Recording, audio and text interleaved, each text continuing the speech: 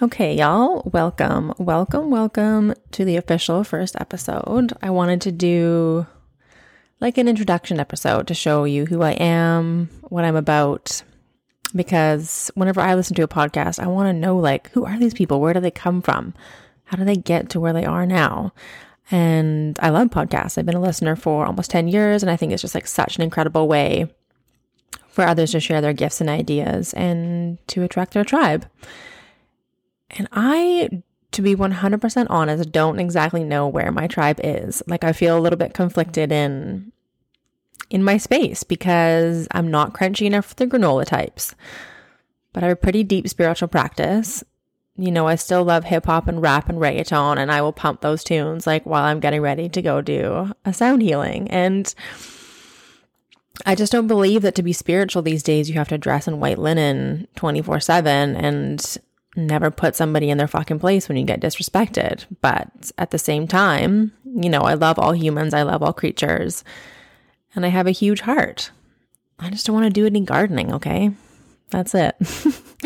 So I'm a double Pisces, Virgo rising. In human design, I am a manifester, 4/6, if you're into that type of thing. And I'm just going to start at the beginning. I grew up like in a really big family with lots of extended brothers and sisters who are they're my everything.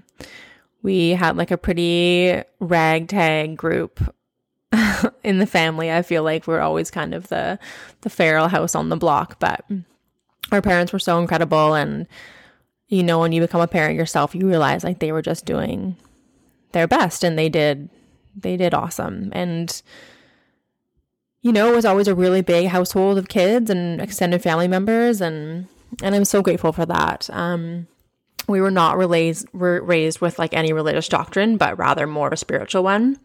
And I think our parents were really the first to start to teach us about energy and the universe and manifestation and asking for what you want from the universe and asking for guidance and, you know, spirits and all those things that are with us. And, you know, sometimes as a little kid, it would be like a little bit freaky when my mom would start to talk about, you know, the demons and the entities and the good and the bad. But now it's just kind of who shaped us. And so we were raised as teenagers in the Okanagan, which is, if you're not from Canada or you're not from BC, it is in the interior of British Columbia. It's like lake country, wine country.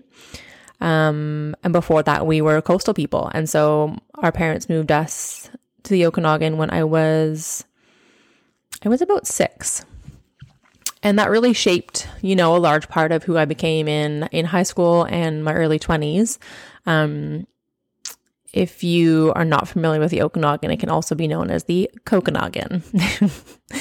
And I took my first line at age 16. And I remember before that, I snuck into the movie Blow with one of my friends. And when we left the theater, we were totally enraptured by this movie of like money and sex and drugs and glamour. And we were like, man, we got to get us some of that stuff. And I think the end of the movie where he loses it all and he has no relationship with his daughter and he's like locked up for years is kind of lost on us. But that really started my drug culture. And I'm just speaking about this because it was a really big part of my life for so long, you know, and now as I become a parent, I realize how hard it must have been on my parents to watch me go through that. And this was before the days of fentanyl. This was before things got so heavy here in Canada and in North America.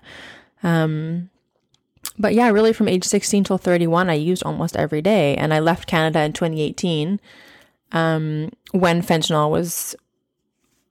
was sort of arriving on the scene. I remember hearing sort of, you know, whispers of bad drugs going around, and I always worked in the hospitality industry. And so, you know, drugs and alcohol run rampant, and that was just how it was. But then things started to kind of take like a really darker, heavy tone, and it wasn't really so much fun anymore. And I remember people started to carry the naloxone kits, and it just started to feel like really heavy. And so, yeah, I left Canada in 2018, and I got a one-way ticket and a work visa to New Zealand. And fentanyl wasn't really a thing there. It was more just the party drugs. It was like MDMA and ketamine. I know a couple guys who were into ice, but that wasn't really my thing. And so the last time I ever took a line of coke was, and I remember this, was May 10th, 2019 in Argentina. And we had a bag left over from the night before, and we finished it all before we got on the plane. And as somebody who already has like crippling anxiety when I fly, you can imagine how I felt getting on the plane high as fuck. No bueno. It was not a good idea. Anyways, that was my very last line ever. And so I guess I lived in New Zealand for about 3 years, and I love New Zealand. I have friends there that are family for my life. And I initially actually stopped in New Zealand in 2014 on a layover to Australia. And I was only in the airport for a couple hours, but I stepped through international arrivals. And if you've ever been to Auckland International, you know, they had these like gorgeous Maori totem poles and this music playing. And I just remember I just started crying like immediately. Like I was just like, wow, this country has like such a hold on me. And there was just like such an energetic draw. And so yeah, in 2018, after I lost my dad really suddenly and I left my 8-year-long relationship that I had, I went on retreat in California, and then I journeyed to New Zealand with a one-way ticket, and I landed on Waiheke Island, which is a 20-minute ferry ride from Auckland, and it's just total paradise, and I stayed there for almost 3 years. I met my husband and the father of my amazing daughter, Luna. I got pregnant in November of 2019, which of course sobered me up that day. But I think that I had really been calling her in, you know, I knew I was going to have a daughter, and the second that I laid eyes on her dad, I knew like I just had to procreate with that person. And procreate we did. And so we made this incredible little person, our daughter Luna, and she is the absolute light of our lives. And so she was born July of 2020. And we all know what happened in March of 2020. It was fucking chaos. We were living on an island full of backpackers. You know, the winery that we both worked at was 80% foreign workers. I was working as a waitress. My husband was working in the kitchen. We didn't know if we would have jobs. We didn't know if we could pay our rent. We didn't know where we should have the baby. You know, Felix is from Argentina. I'm from Canada. We didn't even know if we could be in the same country as each other if we left New Zealand. And people didn't want to leave. People didn't want to go home. Everybody wanted to stay in New Zealand and wanted to stay in their lives that they had made. And, you know, it was so devastating and it was really heavy. And the employers that we had didn't know if they could keep all of us. And so, you know, people were so worried. Flights were being canceled all the time. A lot of people caved and just left, went back home, and we managed to stay. We really made the choice, like we just love it here and we want to have a baby here, and we managed to stay. And you know, the country shut down for 6 weeks. And luckily, like living on Waiheke, it's a tiny island, and we were shut off from the city and shut off from the rest of the country. But, you know, we lived right by the beach, and it was actually really peaceful. I mean, I was pregnant, so I just really hunkered down and did yoga and read my books and walks, and the rest of the house kind of drank the lockdown away.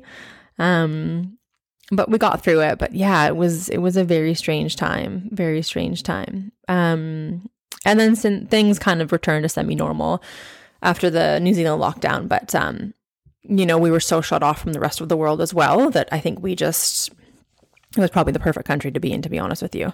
But in that time, you know, my pregnancy kind of ticked along and I was totally healthy. I had a super easy pregnancy. I had refused to have a GP because I really wanted to have a natural home birth and I didn't want to have anything to do with the hospital. So I had midwives coming to the home. And my belly was very small. Like it was concerningly small, but I knew my baby was super happy and super healthy. I just had a really active pregnancy, and Luna's father is Latin. They're not, you know, big people. You know, they generally have like delicate features, and I just contributed to that. And I kind of refused to go get like a deeper medical check. And when I was around 6 months pregnant, I noticed that there was like a scab on my left nipple that didn't seem to be healing. And I thought it was just from like my daily swims in the ocean, because I would go topless swimming, and the New Zealand sun, of course, is so strong. You know, there's a hole right over the fucking ozone, but I just didn't assume that it was anything bad. And I asked the midwives about it, and they said that it was nothing. And so I assumed that it wasn't. And so my pregnancy kind of ticked along, and you know, I worked up until I was like 2 weeks before my due date. I did yoga and went to the gym, and everything was totally perfect. And then I went over my due date and was sent to get an ultrasound. And there was very little fluid in the amniotic sac. So we were rushed to the hospital to induce labor. And it ended up being, there for about 24 hours. And then I ended up getting a C-section that was a little bit botched. Like they went to go freeze my belly. They didn't freeze me properly. I could feel them when they started the incision. So they had to stop everything and start again. And, you know, we didn't think that we were coming over to have a baby. I remember I had even taken some chicken out of the freezer that day. And because we lived on Waiheke Island, you know, it wasn't so easy. We didn't even grab an overnight bag. But there we were in the hospital, and Luna was delivered via C-section July 28th. And then we brought her home shortly after that. And, you know, some of my happiest moments that I can recall are after bringing her home, and, you know, I wake up super early with her to breastfeed. And we lived in this house that was on the top of a hill on Waiheke, and across the water, you could see the lights of Auckland. And I remember so many times just sitting in my chair and breastfeeding with her while it was still dark, and just watching the lights and watching the sun come up over the water. And it was just so incredible. And about 6 weeks after she was born, I remember feeling down on my breast, because I was really worried about mastitis all the time. And I felt a small bump on my left side. And again, I was reassured by the midwives, like it was nothing. And shortly after that, we had decided to leave New Zealand, and, you know, we wanted to have a change. And my sister lived in Australia, and she is a resident there, and she owns a business with her husband. So we decided to pack everything up, go across the ocean, start a new adventure. And so we got married on January 11th, 2021, and we left on January 21st for New Zealand.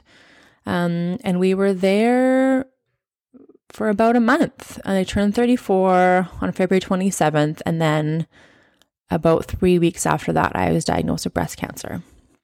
And, I mean, of course, it was shocking. I just had my birthday. My baby had just turned 6 months. We had just packed up our entire lives and moved across the ocean to a new country in the middle of the pandemic. And then it was like, okay, now we had to make a big decision. I really didn't want to go back to Canada, you know, and we tried everything to try and get the care there, but it would have been astronomical money-wise, and it just didn't make any sense. And so we had to return to Canada, and me and Luna had to go quite promptly, because we still had to wait for my husband's visitor visa to be approved for him to even enter Canada.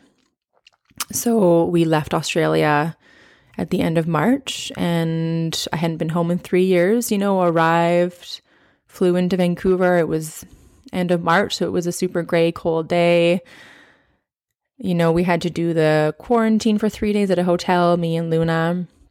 And then my brother picked me up, and I remember just like, I just couldn't believe that I wasn't back in Canada. I could not believe it. I missed everything, you know? It was like, I just couldn't fucking believe it. It was so wild. And coming back in mid-pandemic, where things were not like that when we were living in New Zealand, you know, things were pretty much life as normal. But coming back to Canada, where it was like all the masks, and I barely, you know, saw any of my family, and people were really sticking to themselves. It was just a really different scene. It was so interesting. And so I had to do the further 2 weeks quarantine. And then after that, I entered treatment. And so I did 6 months of chemo. I had surgery and radiation. And during that time, I was just so determined to live my life as normal as possible. And I don't want to make this like the breast cancer episode, because I will do a full one where it's like really dives deep into it, but just this is just a little taste. And I really just, I refused to like really give in to the fact that it was going to take me down. So I went back to work with my bald head, and I had my port in, so it was very obvious that I was going through some shit. But I decided that I didn't want to just let it take me down. So with that mindset, I really feel like I was able to live a life as normal as possible in those circumstances. And that I did. I really, really tried, and I needed for Luna, to get up every day. It didn't matter if I felt like shit. I didn't want to get up. It was like I had a baby and she needed things, and the world keeps ticking, and that's just kind of how it is. And so I officially ended treatment in February of 2022. And then I did another 6 months of immunotherapy. And during radiation, I co-created and launched my first company, Pacha Powder Organics. So it's superfood lattes and ceremonial cacao. And that really changed my life as well. And there's a legend that says that Mama Cacao will enter your life when you are ready. And I feel so honored that she did. It's a powerful plant medicine. It's something that I work with almost every day. And in that time, I also began microdosing mushrooms, which has really opened me up, like not only spiritually, but also physically. Physically, I almost feel like more, because my body and my hormones and, my sex drive took a huge hit when I was going through treatment. And it's one thing to have like body after baby, but it's something entirely different to have body after baby and then cancer. And I think that I really like lost my way for a long time. And I felt really out of my body. And I felt really out of touch. And I think that microdosing has really restored that love for myself and for pleasure, which I think is everybody's right to have. And after my last surgery, I just had one in January. I had a mastectomy on my left side in October of 2021, and I had a mastectomy on my right side, just as precautionary, in January of this year, 2023. And I experienced sound healing almost every day. Like I played my crystal bowls. I did my microdosing in cacao. I pleasured, which releases, the feel-good chemicals throughout the body. And I kept my mindset that I am healed. And I really feel like this did enable me to heal in a very, very fast and efficient way. And so much of my coaching practice is about the body, it's mindset, but it's also the body, because it's interchangeable. It's one. So it's like, how can a woman come into her body? How can she get to know her body? How can she love her body? It honestly breaks my heart when I see or hear a woman who isn't in love with themselves because of the pressure that society has put on us. And we are all perfect in our own ways. We just have to tap into that sense. And that brings me to my 3 core beliefs, which are, here we go. Number 1 is pleasure, abundance, and joy are our absolute birthrights. Okay, number 2, women are naturally dualistic creatures. Embrace your wildness, your softness, your strength, and the juiciness that makes you a badass female. And that's really what my name, the soft force, implies. Like it's a woman, a soft force is a woman who is in her, she is in her everything. Like a woman is soft and gentle and beautiful, but if you fuck around with her, like she's going to put you straight. Number 3, we are co-creators with the universe. With intention and awareness, we have the innate ability to manifest our visions to reality. And so this is really me in a little bit of a nutshell. It's a little bit of my story. I have so many, and I'm going to share almost all of them with you. And I'm going to interview incredible people, and I'm going to call in my tribe. And thank you so much for listening. I feel like as an entrepreneur, it can be so scary, when you step into something. But for me, it's like, I don't have a choice. I'm all in. My other choice is to just clock in to a job from 9 to 5 and then clock out and go home. But that's just not for me. That's just not for me. And I've always known that. And I know that there's so many people out there that are the same. And I'm so excited for this time that we have right now in history, because I feel like now more than ever, after the pandemic, more and more people are just going for their dreams, like all in. Like now is the fucking time. because nobody wants to live a life where it's sort of mediocre. You know, we all want to go for it. Even if there's a little part of you that doesn't think so, it's like life is meant to be lived. Life is meant to be grabbed. So thank you for tuning in. I'm going to ring us out to the sound of one of my crystal bowls, which is tuned to the throat chakra, which is our voice and our expression. So until next time, blessed be, my friends.